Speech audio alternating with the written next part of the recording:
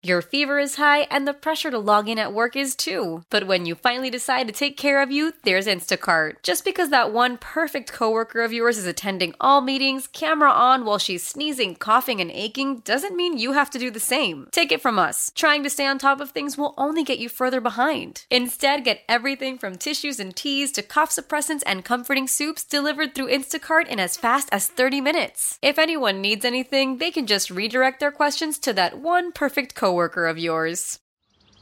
So picture a nice sunny spot, lots of plants, lots of flowers, butterflies flapping around. There goes one. Somebody apparently got a mic really close to one. That's what they sound like, I guess. We are here because I was reading the news the other day, which is what I literally do for work, but also apparently what I do on my downtime.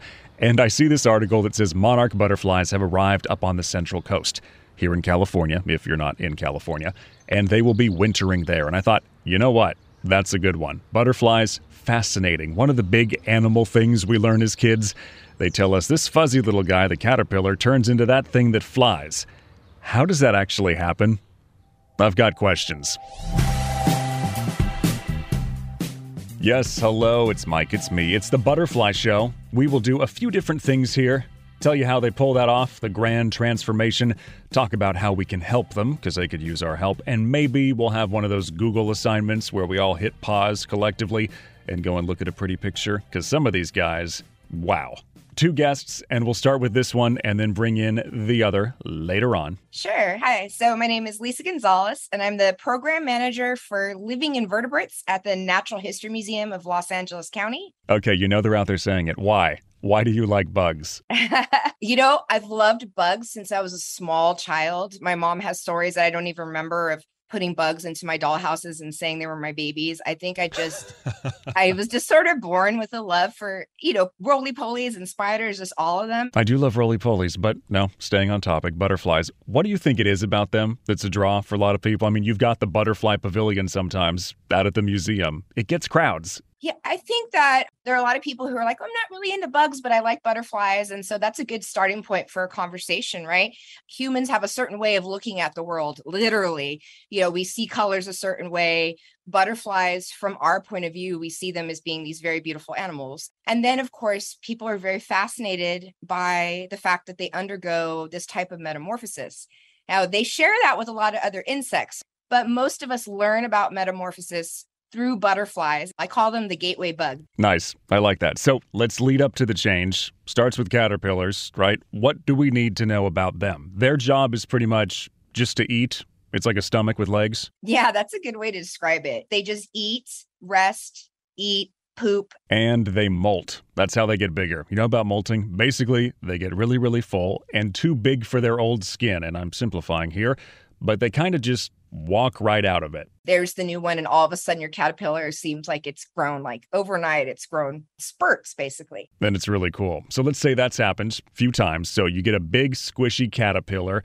What happens next? All right. So it will find something that it can suspend from, typically a branch. If it's close to a house, it might find like at the edge of a pot. And they have little silk glands close to their mouths. And so they'll actually make a little bit of silk as an attachment point. And then the end of their body, the butt end, it gets attached. And then they can suspend themselves. And then you get your cocoon, right? No. You get your chrysalis. A lot of us call it a cocoon, but cocoons are for moths. They make it with the silk. The chrysalis is actually kind of their last molt. It's under the caterpillar's last skin. They kind of wiggle out of that, and then it's more of a hard shell. Again, more detailed than that, but 10-minute podcast. So it's hanging there. What is going on inside the chrysalis? I've heard it's just kind of goop, but something has to carry over, right? It's not just slime. No, that's a great question. And we get asked that question a lot. And it's a little bit true, but not quite right. Because there are certain parts that need to stay active, right? This animal still needs to breathe. It still needs to metabolize. So picture a soup, but a hearty one with meat and potatoes. And then you have, so crazy. Okay, so you have these clusters of cells that are inside of the caterpillar's body that remain dormant. We call them imaginal cells. And so those little clusters of cells are just kind of chilling out through the whole caterpillar stage. Waiting for the part where they get triggered. And this is not like day 1 this, day 3 it sprouts wings. It's like a cascade, hormones and everything. The caterpillar breaking down the old and building the new all at once. It's the same guy or girl, same little bug, whole different look. There's like instructions to make a different version of that animal as it gets bigger. And if you look really closely at one of these in progress, you can kind of see it. It looks like it's just completely kind of curled up. Like you can see that it's a butterfly curled up. You can see where the head is going to be. Here's a weird question. Does it remember? I mean, we don't know. But theoretically, I remember some study that said you could train the caterpillars to not like a certain smell, like they gave them little shocks. And then when they were butterflies, they put the smell in there and they flew away from it going, nope, I'm not going over there because I know what's going to happen. So, I mean, maybe? Okay, what you just described about those experiments, those are the same experiments that I've read about as well, that there is evidence that they do have a memory. But yeah, how much of that memory is just tied into like the survival of that animal that it's experiencing in the same way, regardless of the stage it's in? That I don't know. I had to ask one big question, right? But this one might be tough too. Can you give us the Google assignment? Can you tell us what to go look up? I want people to look up monarch butterflies because, of course, they're famous. We're going to talk about them in a second. But what else? Oh my gosh, you're asking me to pick. Oh no. Disclaimer, this is way edited down. It took a really long time, but it's not her fault. She loves this stuff. Okay, I have it. This is what I would want people to Google. Perfect. I want people to Google Morpho butterflies, the color blue. That's MORPHO butterfly blue. You will not be disappointed. And then after that, so we're all on the same page, the monarch butterfly. That's our last couple minutes with our next guest.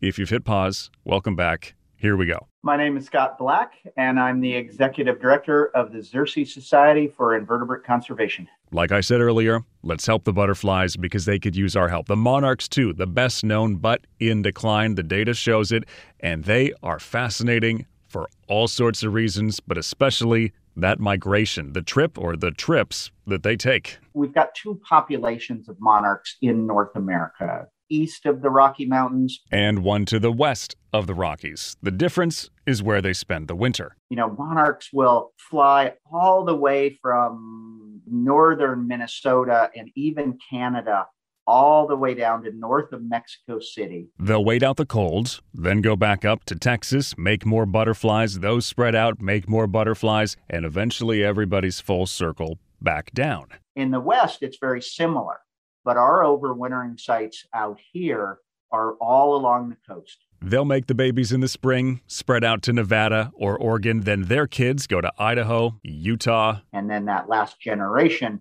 flies all the way back to the coast. If it sounds like a long trip, it is. They weigh as much as a penny, and they go thousands of miles. This is really, truly amazing. These animals have never been to where they are going in the winter. These are animals that are 3 generations removed, yet they know where to fly. I love it. So cool. So let's leave it here. How can I help? They need nectar, so we need lots of flowers out there. We need host plants for butterflies. And so for monarchs, that's native milkweeds. Monarchs only lay their eggs on milkweeds. And then the last thing that is vitally, vitally important is really curbing our addiction to pesticides. And we use a lot of pesticides in our yards simply to have, perfect landscaping. In your garden, this is what makes this so fun. You can start adding native flowering plants that butterflies can use for their nectar. And it's both great for butterflies and, I would contend, great for your garden. You've got this beautiful landscape, flowers, and what I call the flying flowers, the monarchs and the other butterflies. And there you have it. Also, can I just say, really grateful to whoever got these tiny flapping wings and uploaded them. Really did me a solid. Thanks to them, and thanks to you for listening. Hope we all learned some things, and now when you're walking with somebody and one of these flies by, you can go, it's the whole point of these shows. Send me more questions. I've got questions at Odyssey.com. Listen to KNX News in the mornings for me, or anytime really. We're 24 hours. And we will talk next week. How powerful is Cox Internet? Powerful enough to let your band members in Vegas, Phoenix, and Rhode Island jam like you're all in the same garage. Get Cox Internet powered by fiber with America's fastest download speeds. It's internet built for tomorrow, today. Cox, always building better. Cox Internet is connected to the premises via coaxial connection. Speeds vary and are not guaranteed. Cox terms and other restrictions may apply. Analysis by Ookla of Speed Test Intelligence Data. Fixed median download speeds. US Q3 2023. Celebrate and save at Ashley's Anniversary Sale. With Hot Buys, your choice of colors starting at just $3.99. Ashley Sleep mattresses starting at $2.50. Plus, receive a free adjustable base with select mattress purchases. And shop top mattress brands like Stearns & Foster, Tempur-Pedic, Purple, and Beautyrest Black with 60-month special financing. Only at Ashley. Subject to credit approval. No minimum purchase required. Minimum monthly payment, down payment, tax, and delivery may be required. See store for details. We all agree that reducing carbon emissions is a good thing. And once again, Toyota is leading the way. We hear a lot about fully electric vehicles, and Toyota has them, with more coming in. But we also know a BEV is not for everyone, whether it's because of cost, range, or concern about finding a charging station when you need it. Plus, the raw materials used to manufacture batteries are limited. Enter Beyond Zero, Toyota's vision for a carbon-neutral future. In vehicles and in manufacturing plants, too, in the years ahead.